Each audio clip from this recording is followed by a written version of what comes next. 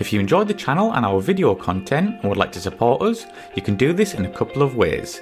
You can sign up to our Patreon site, which is a monthly subscription to one of our 4 tiers, each giving you something different from early access interviews up to exclusive unseen footage. There's also the option of a one-off donation via PayPal, which allows you the option to donate an amount of your choice. Both options really help to keep this channel going and to continue putting out regular content for you good folk. So please take a look at aircrewinterview.tv/donate, and I thank you in advance. Thank you and enjoy.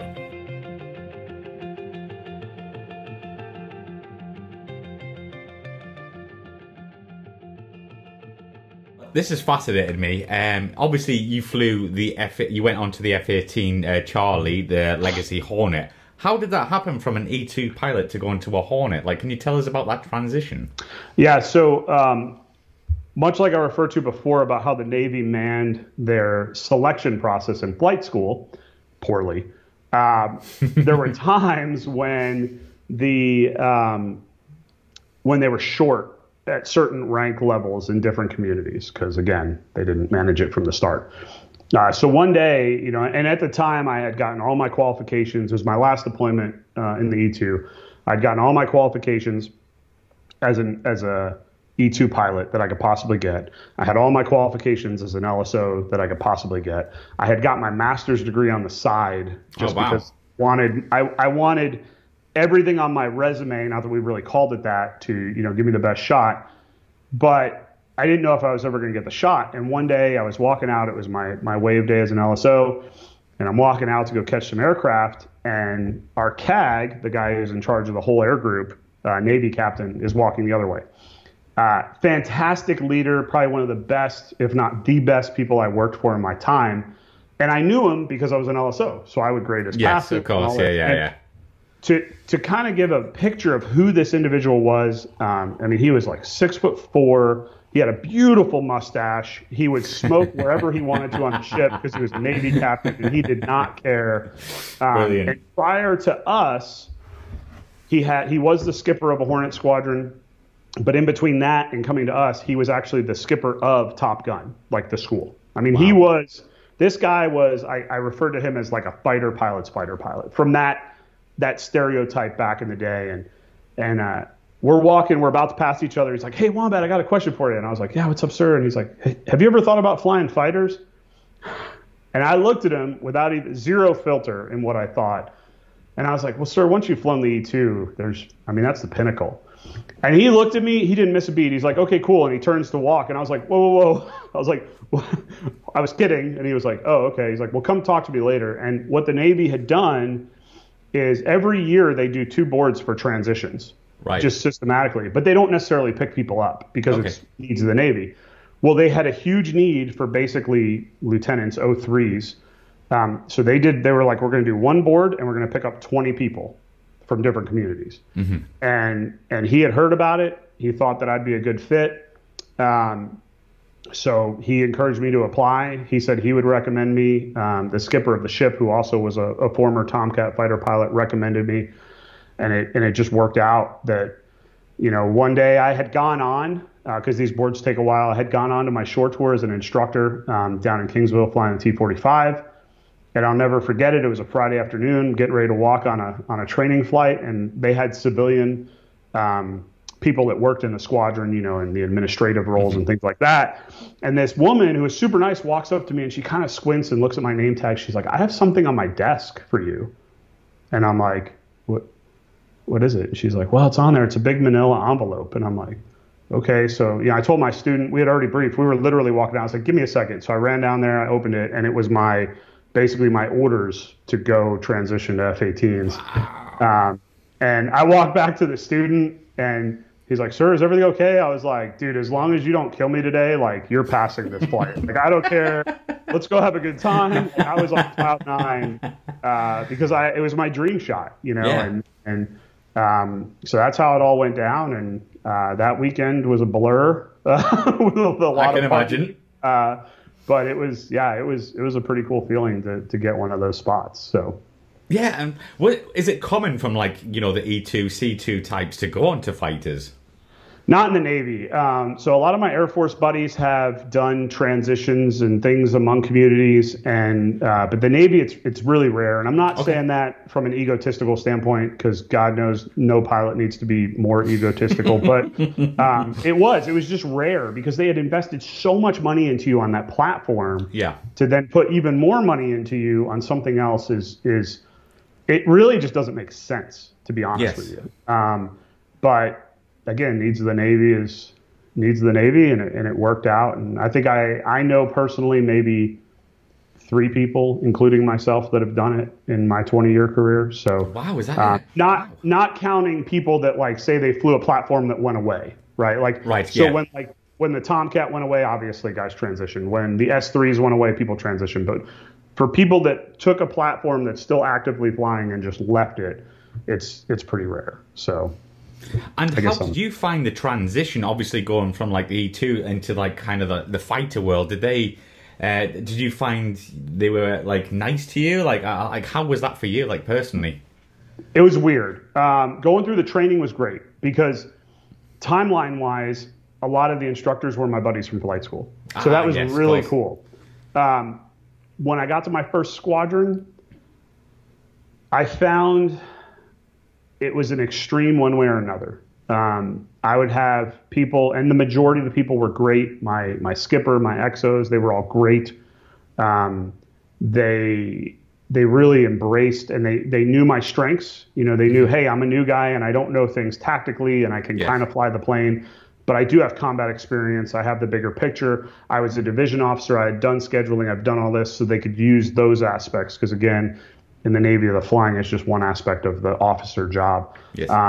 There was a couple that weren't. And one in particular literally sat me down, who was higher ranking than me, and told me flat out he did not like transition guys. And he said that I took a spot away from somebody that deserved it and all this stuff. And we butt heads the whole time in that squadron. And I don't know what it was. I don't know what I did. But we just. And how did you how did you handle that when he said that to you? Did you just say okay, or did you? Well, it was really interesting because I was kind of shocked by it, to be honest with you, that somebody would start, in 10 seconds he introduced himself, and then now he's saying this, and it's like that's really bizarre, So I knew a couple of the guys, a couple of the junior officers in the squadron, and I kind of talked with them in confidence, and they all kind of were like, yeah. That's who he is, So it was his personality. It's just that's how he took it out on me. With a guy like that or a girl like that, I just did my job. That's all you could do is do your job. From childhood, my father taught me the difference between right and wrong, and I did that. I did the right thing, and if he disagreed with it, like I remember vividly a conversation that happened in our ready room one day. We're sitting in Lemoore, and the fog had rolled in, so nobody's flying. You can't even see the jets on the flight line. That's how thick the fog gets there. And my buddy is on duty officer, and I'm having some lunch, and we're just talking. We had some maintenance issues with our jets because they were getting old. I mean, they were. So we were kind of having this little game of like, well, would you take a jet if this was broken, or would you take a jet if this was broken? Just because there's nothing else to do. Yeah. And this guy who happened to be the division or the maintenance officer at the time was his side job, who didn't like me.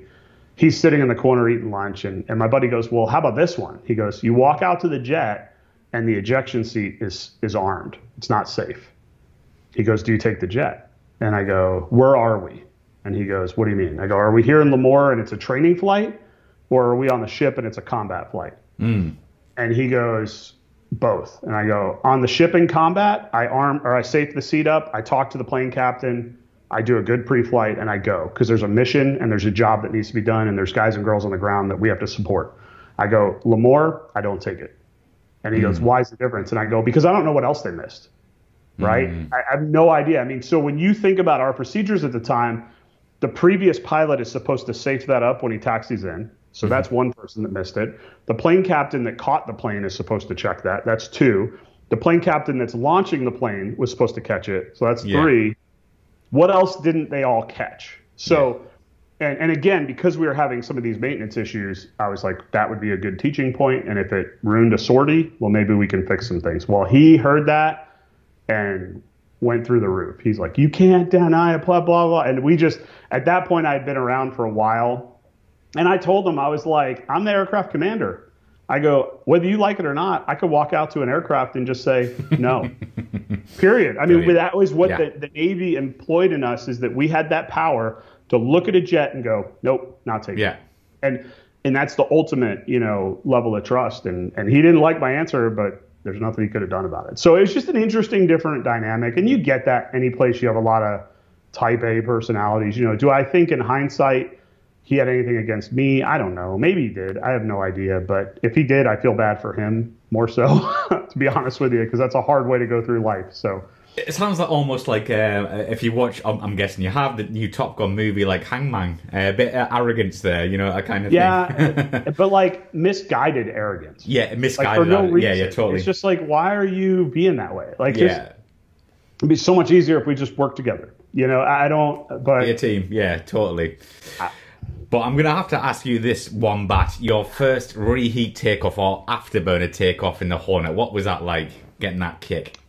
It's pretty awesome. And I never thought you'd feel it, especially at the field. Because I had done like incentive rides at the ship and in a Super Hornet and things like that. And obviously a catapult's a catapult. I mean, it's the coolest roller coaster ride in the world. Cool. But I never thought at the field going down the runway that when you plug the blowers, you would actually feel it. And you do. I mean, it is a kick in the pants. And the story that I tell on that is, we had to, and I'm sure pilots everywhere have to, during training, we had to keep current, right? Yes. So you had to fly every so many days. And we had a rough stretch of weather, and I wasn't on the schedule, and it was like 8 o'clock in the morning. I'm at my condo on the beach, living the single life, I'm a fighter pilot. Yeah. And I get a call from the squadron, and they're like, hey, you're going to fall out of currency. Could you just come in and just go up and do what we would call a 1v0? Just go up by yourself and just fly the plane around. You're not doing a mission. You're just staying current. And in my head, I'm thinking like, so you want me to hop in my car, drive to base, take a perfectly fine jet out over the ocean, bend the crap out of it and have fun, and come back and land. What a pain.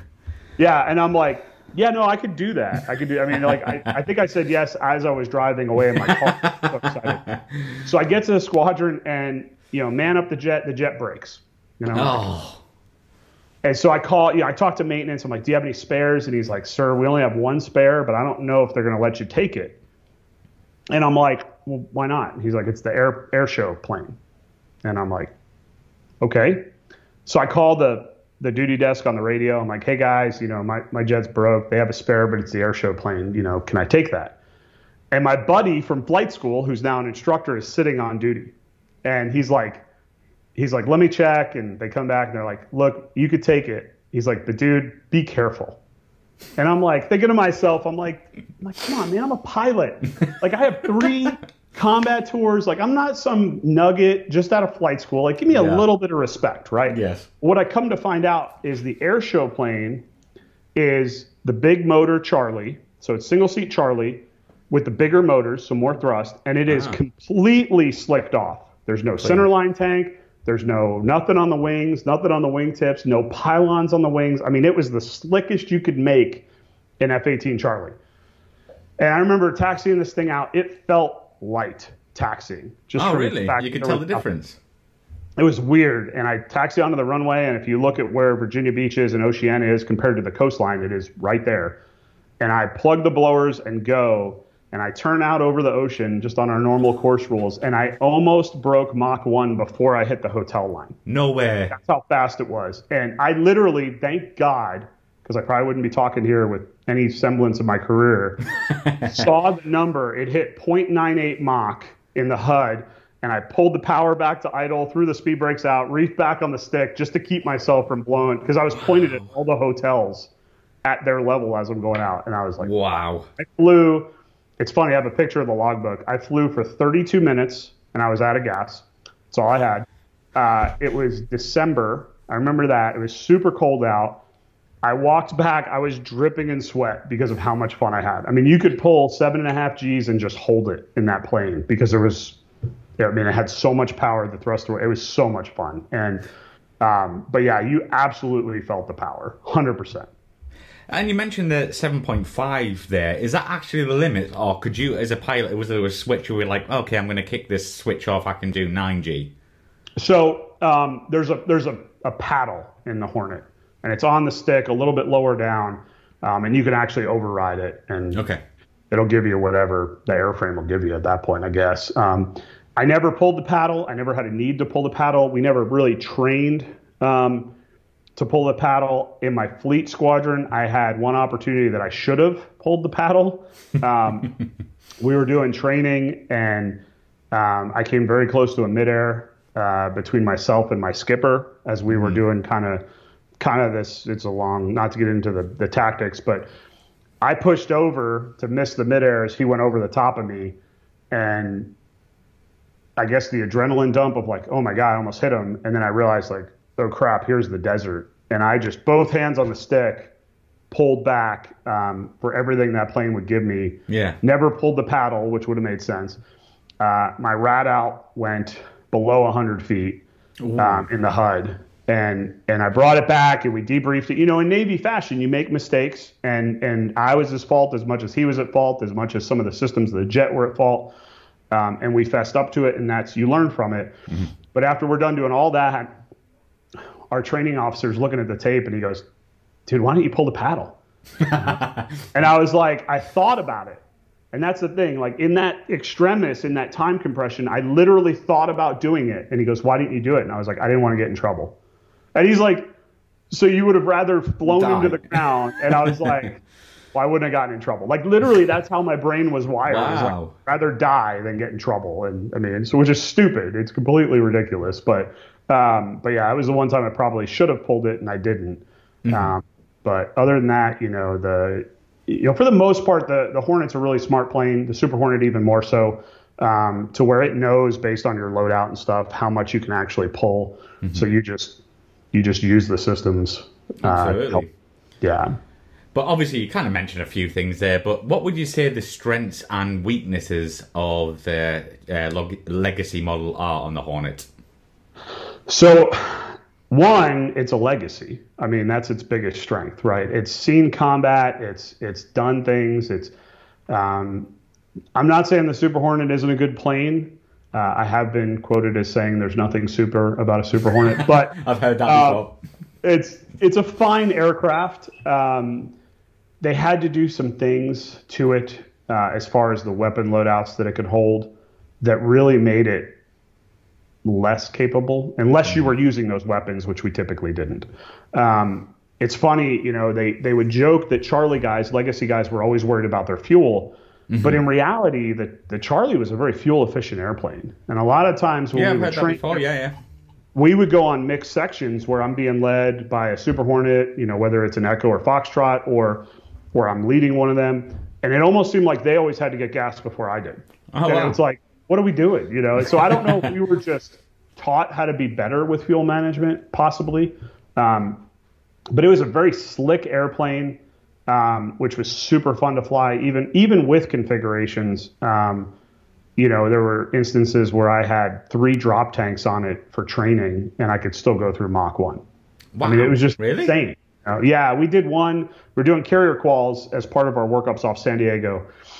My jet broke. I needed to get 2 traps during the day so I could go that night. I switch into a spare. Maintenance is like, it's a 3-wet. And I'm like, a 3-wet? We never fly 3-wets. And he's like, well, sir, it's set up for that because they had just flown it from the beach. So they would load up all the drop tanks they were taking. And I was like, but it's empty, right? He's like, no. And I'm like, so I've got like 6,000 pounds of extra gas plus internal. And as soon as I get the engines online, the air boss is screaming at me like, turn downwind off the catapult, come right around. Because it was getting really close to sunset. And I was like, sir, I have to go dump gas. Like, I've got to get rid of this gas. So he's like, make it quick. So, full blower, take off. I kept it in blower at 500 feet. And a couple miles up ahead of the ship, I went through Mach 1. And it shocked me that the plane could do it. So it was really cool and capable in that. Coming from the Hawkeye, I had a true appreciation for a plane that had systems that were designed to help the pilot because the E-2 really didn't.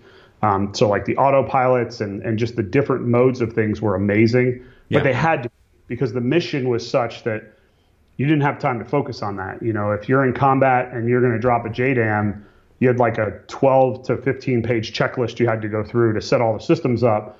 You know, the last thing you need to be thinking about is flying the plane at that point. Yes. You know, you're really managing it. So I really enjoyed that about the plane. Like I said, they were getting a little bit old when I started flying them. So originally designed as a 6,000 hour fighter. Some of ours were already on their 10,000 hour waivers. Crikey. So, I mean, you're doubling the lifetime of that plane. Yeah. You know, obviously they would go do long-term maintenance and redo things on it, but I mean, they were just getting beat up. More so the compound, I don't want to say emergencies, but compound malfunctions. You know, I had one off the catapult at night. I hit the end of the catapult and I lose everything. Like dark, nothing. And I have no idea whether I've just lost both motors or if it's just electrical. But because the Hornet is such a great plane, you just plug the blower and put the stick back and you can climb. And I literally climbed straight up until I could see the horizon and leveled off and started troubleshooting things and getting things back and came back aboard. So just, you know, it was just, they were worn out because they had been flown so much, but they were such a capable plane. I'd say the biggest negative from at least the U.S. Navy and how we came in our history is the Hornet represented the first aircraft that was a multi-role. Mm-hmm. You know, the Tomcat was, I mean, they tried to at the end make it air to ground, but it was never really meant for that. You know, it was a pure air to air fighter. The A6, my favorite, the Intruder, I mean, it was a bomb truck. I mean, those things in Vietnam could do things that were amazing. And the Hornet was that combination, you know, and in some aspects that's great. I mean, you know, it's designed as an aircraft that you could take off, hit the tanker, fight your way into an air war, drop bombs, fight your way out, hit the tanker, and land on the ship. I mean, all in one plane. But because of that, you know, it's kind of that jack of all trades, master of none. Yes. So, you know, while it could do it all, and the Super Hornet went on to even add a tanking role that we use, which is putting hours on our Super Hornets at a ridiculously, alarmingly fast rate for no reason. You know, there were other platforms out there that if the Navy had managed it differently, might be able to do them better. You know, the S-3 was a fantastic, even if you just made that a tanker, was a fantastic tanker aircraft, you know, or ship compared to a Super Hornet, you know, things like that. So, you know, kind of its biggest strengths were also its weaknesses, and the fact that we tried to jam so much. You know, I remember my first training flight off of the ship in workups after I had gone through all of the Hornet training, got out to my fleet squadron in Lemoore. Okay, we're going to go out for a month on the Nimitz at the time. It was my old ship. And I remember the first flight that was not carrier quals. They're like, okay, so what you're going to do is you're going to take off, you're going to hit the tanker, then we're going to join up, we're going to do simulated air-to-air, we're going to simulate drop a bomb on this point, we're going to simulate air-to-air on the way back, hit the tanker, come back and do a night trap. And I'm like, what? Dude, you just summed up like 8 months of training that I just did in one flight. Like, and it was, I mean, that flight was 2.5 hours long, and it felt like 4 minutes. I mean, it felt like you were just doing something constantly. You know, again, it's great, but there's definitely some weakness to that as well. So I'm going to get on to our favourite point in for our viewers on the channel, DACT. How did the F-18 fare against, you know, the F-15s, 16s, or whatever you fought in your time? You know, it was funny, and I've done a lot of different stuff. You know, I even consider flying against a Super Hornet kind of, you know, that same thing, because it's a very different aircraft.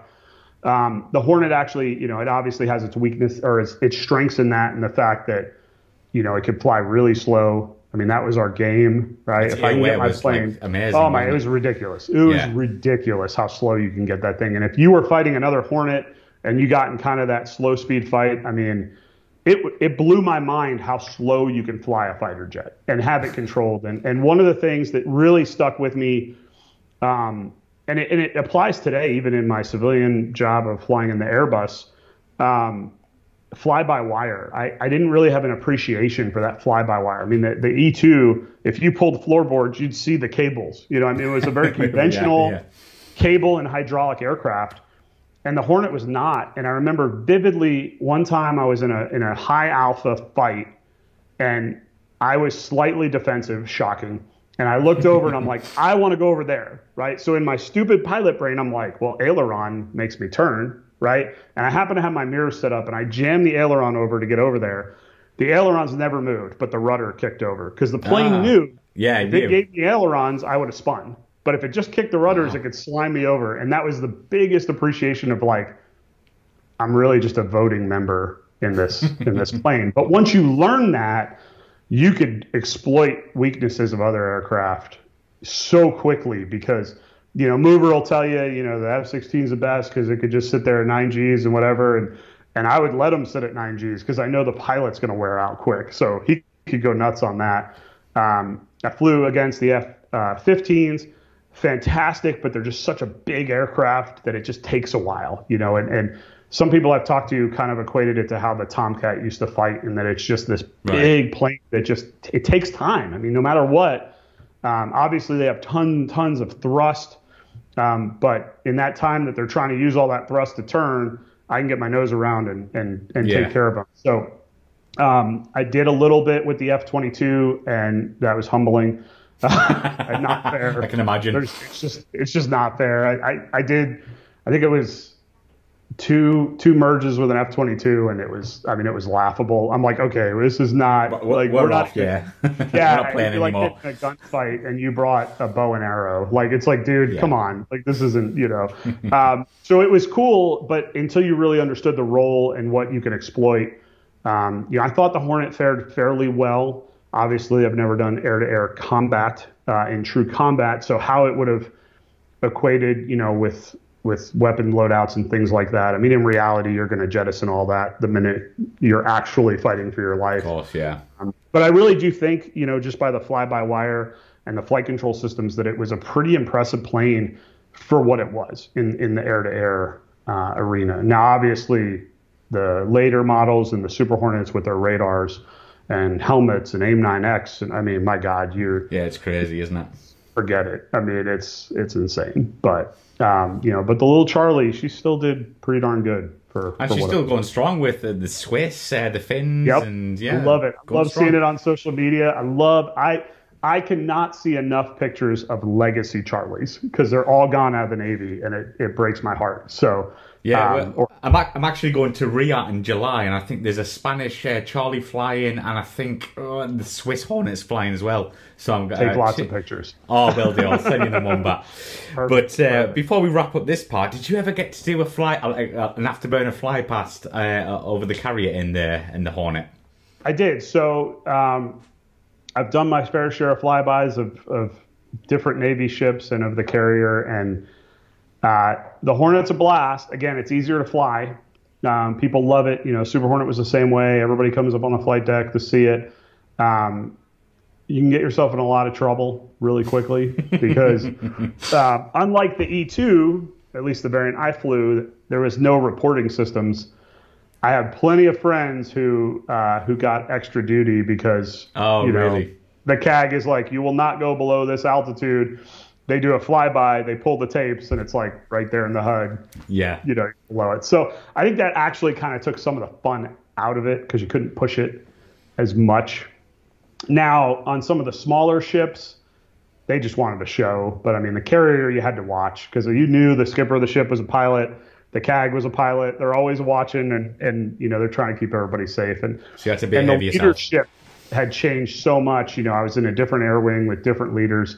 That fighter pilot mentality that I told you was gone from my second time. So yeah, it was definitely a different time. But I did get my fair share and had my fun, and it's worth it for sure. Definitely.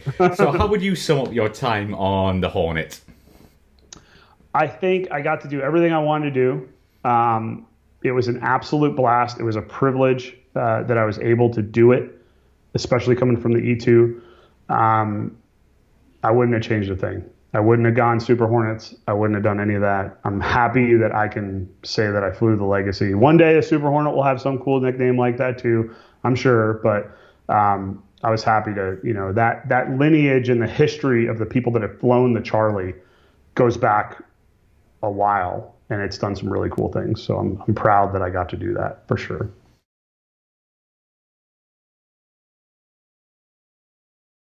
But you're also an author, Wombat, Treason Flight. Can you tell us about this and how this book came about?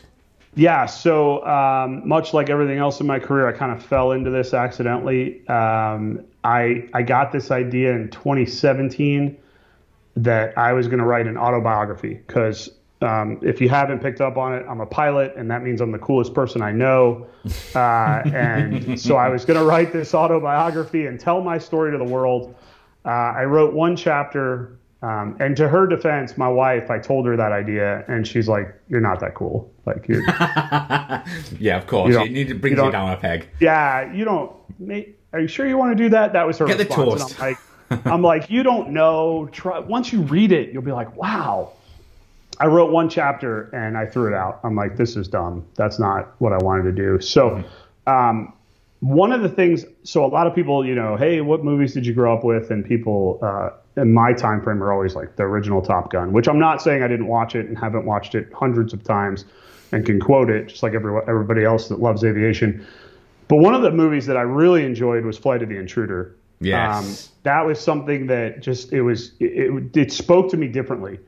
And I did some research a long time ago about Stephen Kuntz and who he was and how he wrote that book.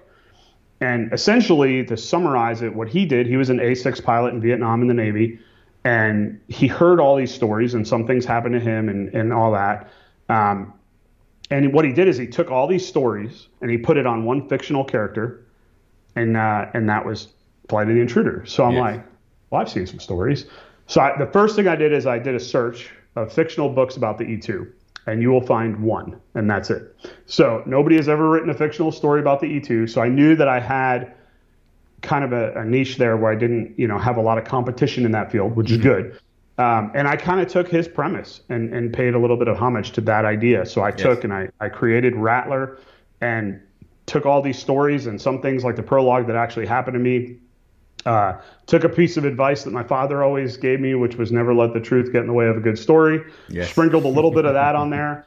And Treason Flight came out of it. And you basically have a story about an E-2 pilot on a combat deployment that's dealing with all of the stuff that every pilot, frankly, any military pilot deals with, but definitely any Navy pilot on the ship. But then there's a twist to it. And that's kind of the interesting thing. So when it first came out, or when it was about to come out, I would tell people that my goals were to make the E-2 sexy, which I think I did, clearly, because they put it in the Top Gun movie. That was obviously from the book. And I wanted it to be a story you'd never heard before. Because to me, in aviation, especially fiction aviation, there's a lot of repeats of the same story where, if you read a lot of it, you can almost go, well, that idea came from this book and that idea came from this book. And I didn't want any of that. I wanted this to be a story that you've never heard before. And it starts out that way it's a book actually about leadership is what it is. It's not with an aviation twist to it. So that's basically where it came from. And can we find where can we find it? Have you got your own website? Is it on Amazon? So I do. So when I did this, I was originally just going to do an ebook, right? And I'm like, how hard's that? I've written papers before. I have files of papers. Let's write an ebook. And then somebody was like, well, are you going to have it in a hard or like a paperback? And I was like, sure. And then my dad's like, well, I need a hard copy version. And I was like, oh. And then, so I got all those figured out. And then my wife is like, well, are you going to do an audiobook? And I'm like, oh God. So now I got that done, and I did not read the audiobook. I went to a professional for that, but it's available in all of those formats. I do have a website. It's trmatson.com. It's about the easiest thing. You can Google. I just realized TR Matson, and I am like the first 12 hits on Google. So, which is crazy. It is on Amazon in every different possible format you could want it in, and all that. So it's kind of somewhat taken off a little bit, which is exciting and brilliant. And we'll see. So. Yes, I'll link everything in the description below for you guys if you want to get the book or follow Wombat. But I've got a couple of personal questions if you're happy with this. So here we go. Do you have any hobbies apart from aviation? I am a huge car guy, and I really like working out. Those are my two things that I spend. If I'm not, obviously working my day job, I would say my time is family number one, and then I try to work out every day. I've built a gym in my garage, which people on social media have seen, and some really like. And then I'm a huge car guy. My dad was an auto mechanic, so I grew up around cars. I know a lot of people that follow me know about the Shelby that I have, and I just added a new car to the stable as well that I haven't really said anything about yet. But it is. I'm a car guy. I just can't get it. My wife says I have a problem, and I don't disagree with her on that one. So it's a good problem. It is a good problem. So it's a fun problem. But obviously, you mentioned, before I move on to the next question, obviously, like social media, I follow you on Instagram. Can you let our followers, our viewers know, like, your handle so they can see your gym? So everything, I'll become famous for my gym, which will be funny when that's not what I'm trying. Whatever. Hey, I'll take it wherever I get it. I think everything I've got, Instagram, Twitter, Facebook is all TR Mattson author. I tried to keep it simple, just because I know people have, weird underscore things like that. And so TR Mattson author should get you everywhere on every platform that at least I know about, and try to put out there as much stuff as possible. But, yeah. Brilliant. Favorite aircraft you have flown? You ready for this one? Go on. The E2. Okay, I knew it was going to be the E2, but I thought I'm gonna get a lot of crap for that from people with the Hornet. The Hornet was a blast, but the E2 was my first love, and there's just something about it. There's just so many memories and all that. It's an amazing piece of machinery that doesn't get any love. So absolutely, yeah, need some love. One you would love to fly, past or present? So if we go way back, things like a Corsair or something would be fun to get a ride in or to fly, or a P-51 obviously would be fun. I think the F4 would have been a blast, because to me the F4 it's kind of the muscle car of jets, right? Their answer to everything was just tons of thrust. They're like, we don't need wings, we don't need anything. Just put a ton of thrust behind it, and it'll be fine. And so there's definitely a kind of a correlation there with my love of muscle cars. And then any pilot who has ever fired a gun in a plane that doesn't tell you they'd want to fly the A-10 is either lying or a psychopath. Because if I could just go up once and fire that gun, because I know how cool it was in a 20 millimeter, I can only imagine that. So those are my top three. And I've got a couple of questions from people who put them to me personally, if you're happy to answer them one back. So this is from Jim. Is there any chance we can see a new book coming out in the future? So book number 2 is in the works. I would say it's about 50% done, first draft. My goal is to get the first draft done by the end of the summer, and then get through the process to get it out. It should be quicker this time because I know the process. But I know it's been a while. There's a couple reasons why. I mean, Trees in Flight was May of 2021 is when it came out. So purposely, book 2 was never going to get published before I completely retired from the Navy, because it's a little bit potentially more scandalous. And I wanted to be off the Navy's books before it comes out. And also, and I know other authors have said this, I've always felt this way when I write. When somebody buys my book, any book, or even spends time on my social media site or anything, they're giving me in what I think is the most precious commodity they own, which is their time. Yes. So I put a lot of effort to try to make this the most professional product for the person who buys it. Not because they're spending their money on it, because that is important too, but if you're going to sit down and listen to the audiobook or read the book, that's your time that you could be doing something else, and I don't want to disappoint. So I'd rather not be the author that's like, hey, here's my 50 books that I have out. I'd rather be the one that gives you something really amazing, but it takes a little bit longer. So that's kind of my take on it. But it is going to happen. The story is all outlined, and about 50% of it's down. So watch this space. So last question, and it's probably the one everyone wants to know. Where did you get your call sign Wombat from? So that is a great question that I hear a lot. And it's funny, I get it more from people in the UK and Australia, obviously. People in the US don't care. I don't know why. What I will say is that I could give some hints. It is not what every Australian thinks it stands for, which is funny because every Australian, there's, I guess, whatever, they have a term on what wombats do, and that is not where it came from, I can tell you that. I did, my first port call ever in the Navy was to Perth, Australia, so I think that had something to do with it. Okay. And it is actually an acronym, so every letter stands for something. Mm-hmm. But that's as far as I'm going to go. Right, so we'll leave that to your imagination, folks. Yes. I'm going to have to try and work it out. But yeah, Wombat, thank you very much for coming on the show. It's been an absolute pleasure to talk to you. Absolutely. Thanks for having me. It's been a blast. Yeah, thank you very much. Cheers, Matt. All right, thanks.